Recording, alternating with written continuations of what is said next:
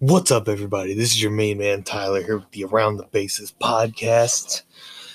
I know I didn't record last night.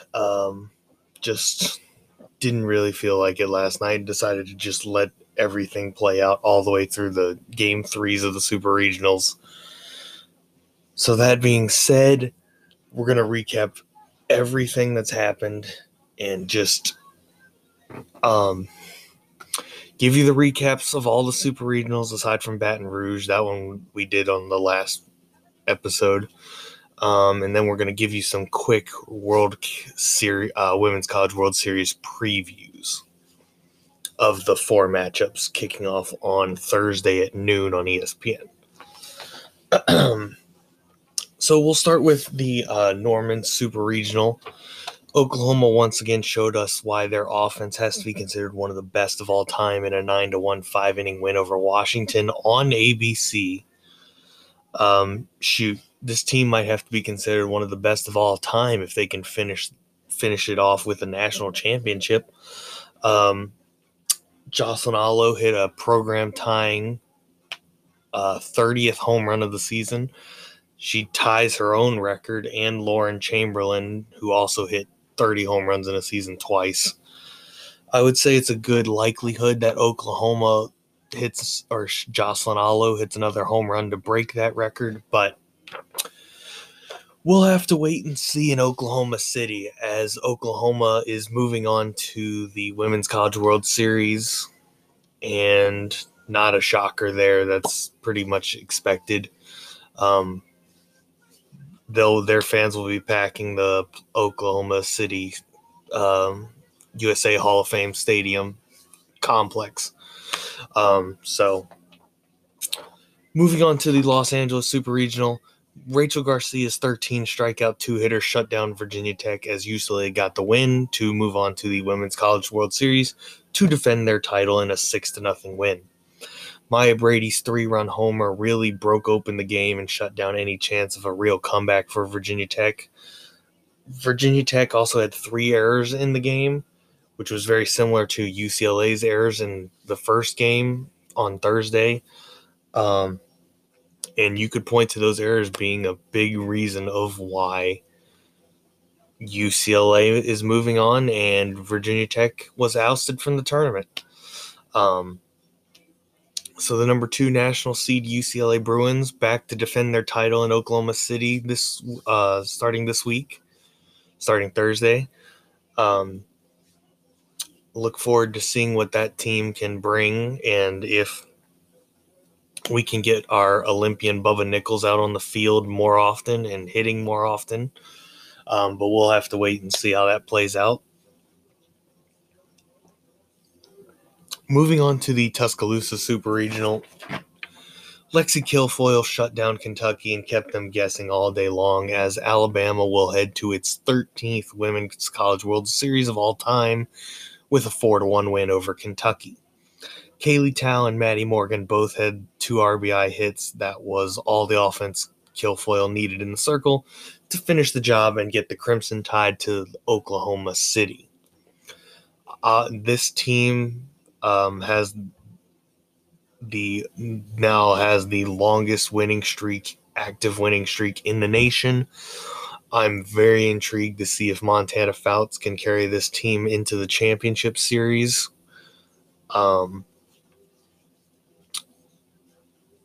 But we'll have to see how it all plays out. That's what previewing and getting everything ready for the World Series is going to be like. Gainesville Super Regional. I absolutely didn't see this coming, but Georgia did it again to Florida in Gainesville in the Super Regionals. Georgia pulled off the upset in 2016 against a 2-time defending champion, number 1 seed Florida team. Well, they went out and swept Georgia with the 6-0 win, and Mary Wilson Avant was able to shut down the Gator offense once again to lift Georgia to their 5th Women's College World Series. And that was the first unseeded team to make the Women's College World Series since South Florida and LSU did it in 2012. So, congratulations to the Georgia Bulldogs First, they got to host and not be a national seed. Then they went to Florida and just absolutely shut them down. So you got to give the Bulldogs credit. They got the job done, and kudos to them. So moving on to the Stillwater Super Regional. Mary Iacopo's 2-run homer in the 6th kept Texas's season alive as they took Game 2 over Oklahoma State 4-2. That was on Saturday. Then Shaylin O'Leary shut down the very potent Oklahoma State lineup and allowed only 2 solo homers and gave up only 3 hits in the game. And you would think she got the start in the circle in Game 3 against Carrie Eberly, which she did earlier yesterday. Carrie Eberly shut down the Texas offense, allowing only 4 hits on the day as Oklahoma State got the win 2-0 to advance to the Women's College World Series in Oklahoma City. Oklahoma scored both of their runs in the bottom of the 5th while it was a great pitcher's duel going on. So again, another Oklahoma team going to be playing in their home state for the Women's College World Series. But this Oklahoma State team, they're certainly a dangerous team, and obviously they're in the final 8 now, so they could be very dangerous to that title, and they will open up against Georgia in the opening round, which I will go over a little bit later, or in a few minutes. But kudos to the Cowgirls for getting the job done. They're back in OKC. So we'll see what they can do this week into maybe next week. We'll see. Fayetteville Super Regional. Alyssa Denham shut down. Excuse me. All right. Forgive me. It's 1:00 in the morning yet again as I'm recording. But Alyssa Denham shut down Arkansas's loaded offense in Arizona's 4-1 win to advance to their 24th Women's College World Series of all time.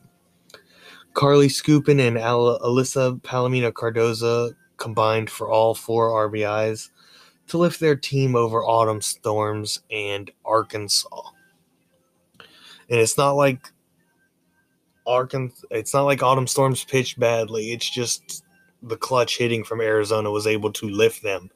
So as we saw, the old school was able to take down the new school in order to advance to the biggest stage in softball right now, aside from the Olympics, of course. But congratulations to the Arizona Wildcats. Coach Candrea doing absolutely another fantastic job with this Wildcats team to get them back to Oklahoma City. So kudos to them. And moving on to the Columbia Super Regional, Lauren Kring's 10 strikeout 4-hitter absolutely shut down James Madison as Missouri forced the Game 3 in a 7-1 win on Saturday. Brooke Wilms hit the 3-run bomb that finally opened the floodgates for Missouri. Kayla Kessinger also hit 2 solo homers to help out their cause. And then Sunday, one of the most exciting moments for me personally. Yes, I am biased. Obviously, I worked with JMU softball for 3 years. So yes, this was personal for me. But let me get through this. James Madison found their offense at the right time as they scored 4 runs in the top of the 7th to take down Missouri 7-2 to advance to their first ever Women's College World Series, where they get to face off against Oklahoma to open the World Series. 1,000% biggest win in James Madison's program's history. It's not even close. Because James Madison is now guaranteed at least 2 more games.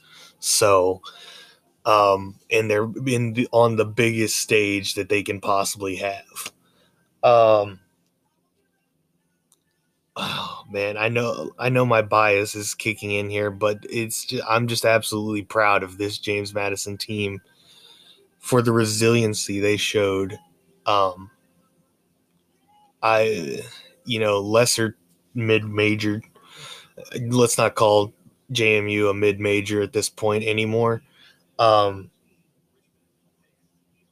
least in the softball game. But having a mid-major, we'll put it in quotations, make it to the World Series the way they did, taking out every single opponent they played were top 25 in the nation.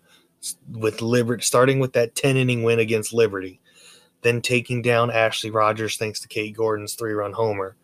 Then the offense exploded in the regional final against Liberty to advance to the Super Regionals.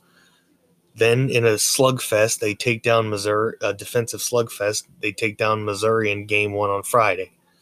Missouri responds by winning Game 2. And then James Madison fought back. They were down 1-0.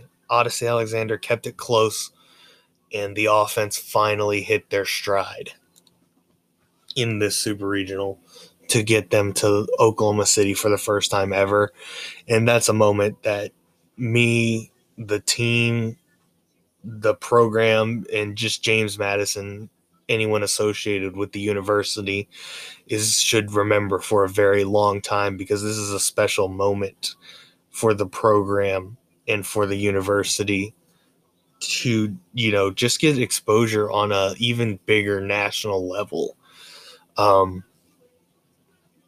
That's, again, my bias is kicking in here, but it's one of the more special moments, certainly, of my life that I've been able to witness.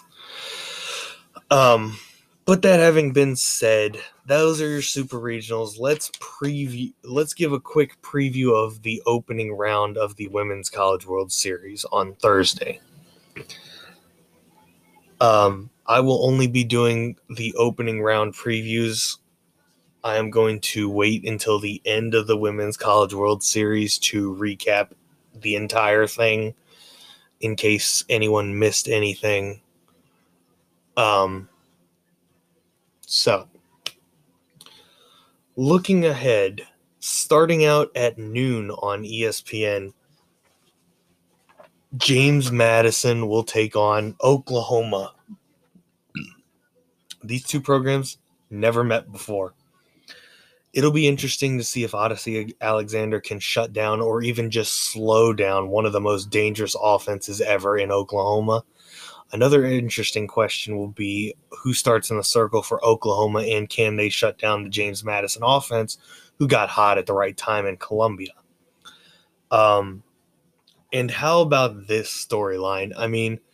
You've got Odyssey Alexander and a James Madison team who is absolutely lighting up Twitter yesterday on Sunday because of their win. Going up against an absolutely loaded, stacked number one national seed Oklahoma team that has all these weapons. How is that going to play out on the field?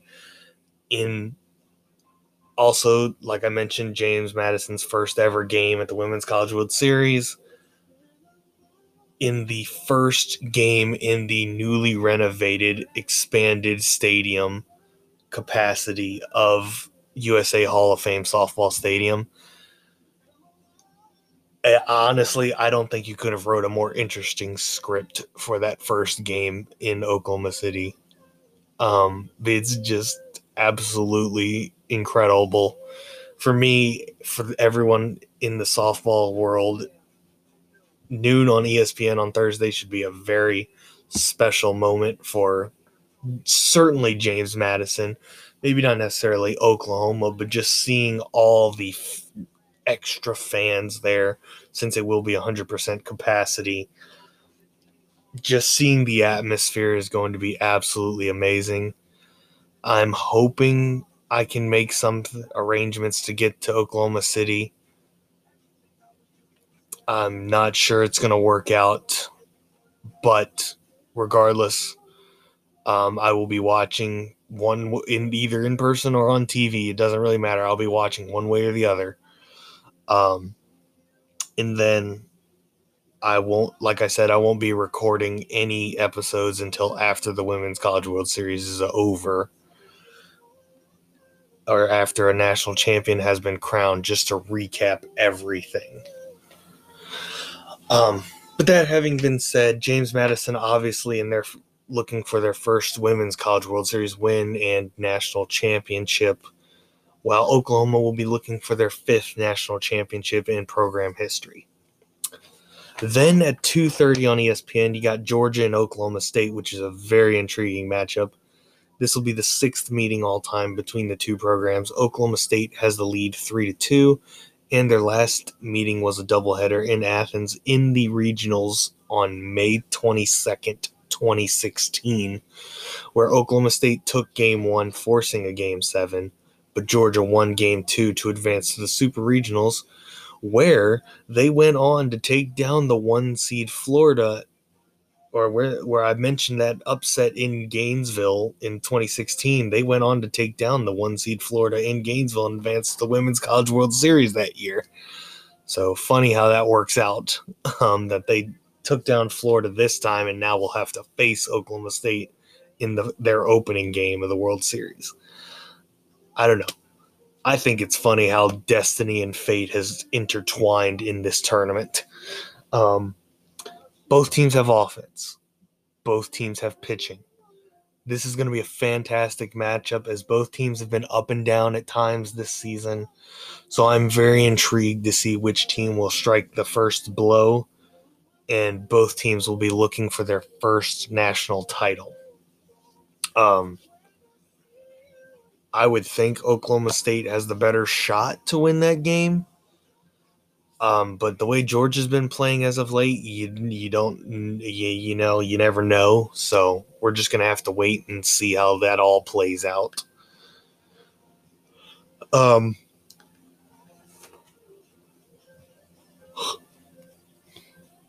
7 o'clock on ESPN, Arizona, Alabama. These two are meeting for the 18th meeting ever. Arizona holds the edge 11-6. The last time they met was for 2 games in February 2020 in Tuscaloosa, where Arizona won both games as 1-run games. So before the season was canceled, they got to play 2 games in a tournament at Alabama, and they won both games by 1 run. Arizona did. So the question is, can Montana Fouts shut down a potent Arizona offense? On the other side, can whoever Arizona puts in the circle do the same to Alabama? Now, obviously, there's different philosophies here. Alabama plays, for the most part, more of a speed game. They have power, yes, throughout their lineup, but the speed game is what kills most teams because they can get runners on almost at ease.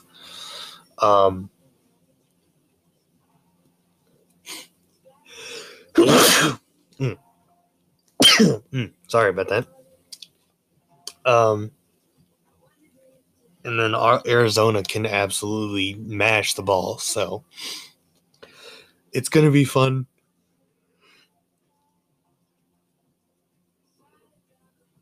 Let's be real. All of these games are going to be fun. This is the Women's College World Series. But it's going to be, I'm just amped up and ready to get this going on Thursday.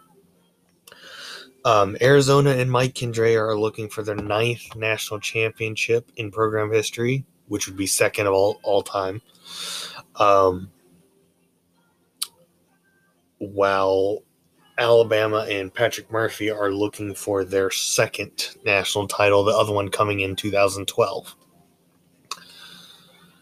And then the last game of the opening day, 9:30 ESPN, Florida State, UCLA. These two are getting together for the 19th time. Last meeting was in the 2020 St. Pete Clearwater Elite Invitational in what was a matchup of the last 2 national champions at the time. I guess they'll be the last 2 national champions when they play on Thursday night. But UCLA won that game 3-2. In the NCAA tournament, they're tied 5-5 against each other. In the Women's College World Series, Florida State has the edge 4-3. So will UCLA be able to even it up in the World Series, or will Florida State continue beating UCLA in the biggest moments? So can the Florida State arms in the circle keep up with the powerful UCLA arms in the circle? Can Catherine Sandercock, can Danielle Watson do what they did in the Super Regionals and keep up with Rachel Garcia and Megan Faramo in the circle? It's a very interesting question that I posed to you all. UCLA showed their championship toughness after going down to Virginia Tech in Game 1 of the Super Regional, but that's why they are still the defending champions and should be considered the favorite until proven otherwise, or until they lose. They have a championship grit. They have a championship mindset. They don't back down from a challenge. So this game, out of all the games, this one might be the most intriguing in a very odd way. But Florida State will be looking for their second national championship, coming off the one in 2018, which was the first for the ACC and Florida State, while UCLA will be looking for their NCAA record 13th national championship. So there it is. The Women's College World Series field of 8 is set. Oklahoma, UCLA, Alabama, Oklahoma State, Florida State, Arizona, Georgia, James Madison. Those are the 8. Final 8. Those are the elite 8 going to the Women's College World Series this week.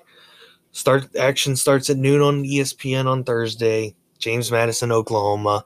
Very much looking forward to seeing all the action play out. Reminder, not doing a podcast, not doing it, recording an episode until after the Women's College World Series, recapping every game in Oklahoma City. Also recapping Team USA's games versus USSSA Pride. So aside from that, that's all I have for you now. Next podcast next episode won't be recorded until next Wednesday, I would say, or next Tuesday or Wednesday, depending on how long, whether the championship series is 2 or 3 games. But enjoy the softball in Oklahoma City this weekend. It'll be on ESPN, ESPN2, and ESPNU from Thursday through Tuesday or Wednesday. It's going to be a fantastic time. Can't wait to see what the 100% capacity crowd looks like in their new expanded stadium. So enjoy the softball. Have a great week, everyone. I'll be back with you next Wednesday or Tuesday or Wednesday to reconvene and give you the recap of everything that happened at the Women's College World Series. Till then, have a great week. Thank you for listening. Good night.